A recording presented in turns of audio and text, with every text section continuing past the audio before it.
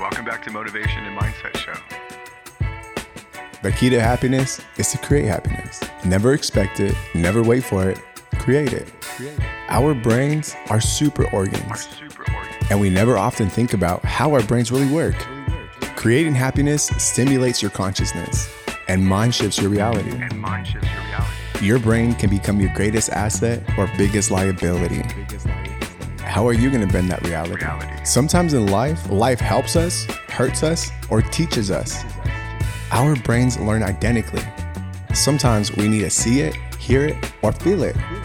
You have the freedom and ability to become the greatest possible versions of yourself starting right now.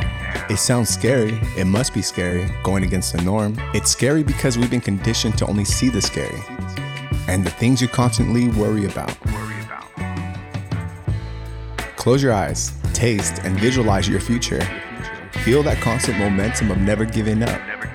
Let your mind speak freely and filter it with your emotional intelligence religiously. Find that tingling sensation again. When was the last time you felt that butterfly effect? From this moment forward, start writing down everything you want in life on paper. Planning for tomorrow starts with planning from today. Work on a plan to work. Some old vet taught me that.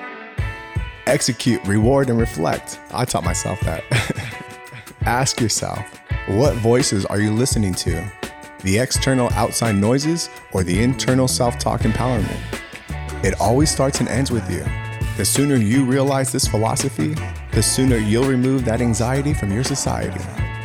Our brains have carved out roads, like freeways, to navigate different parts of the brain.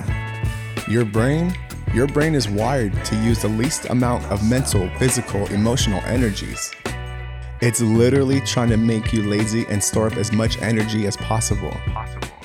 Are you starting to understand why making or creating change can be one of the most difficult things to do in life? You are literally going up against your biggest battle in life. And what's on the other side of that plasticity, that elasticity, and that neurobiochemistry?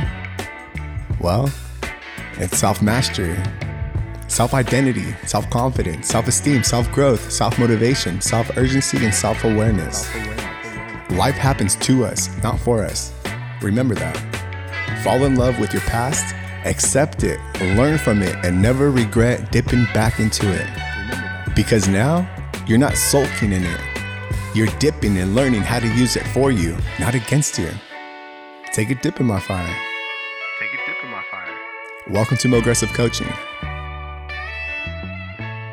All right, here's a few questions I want to go over with you. Some awareness questions.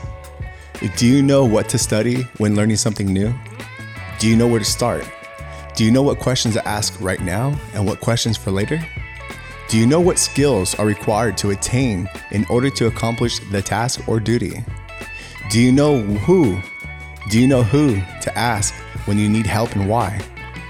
Do you know how to study, how to learn, how to use your imagination for problem solving?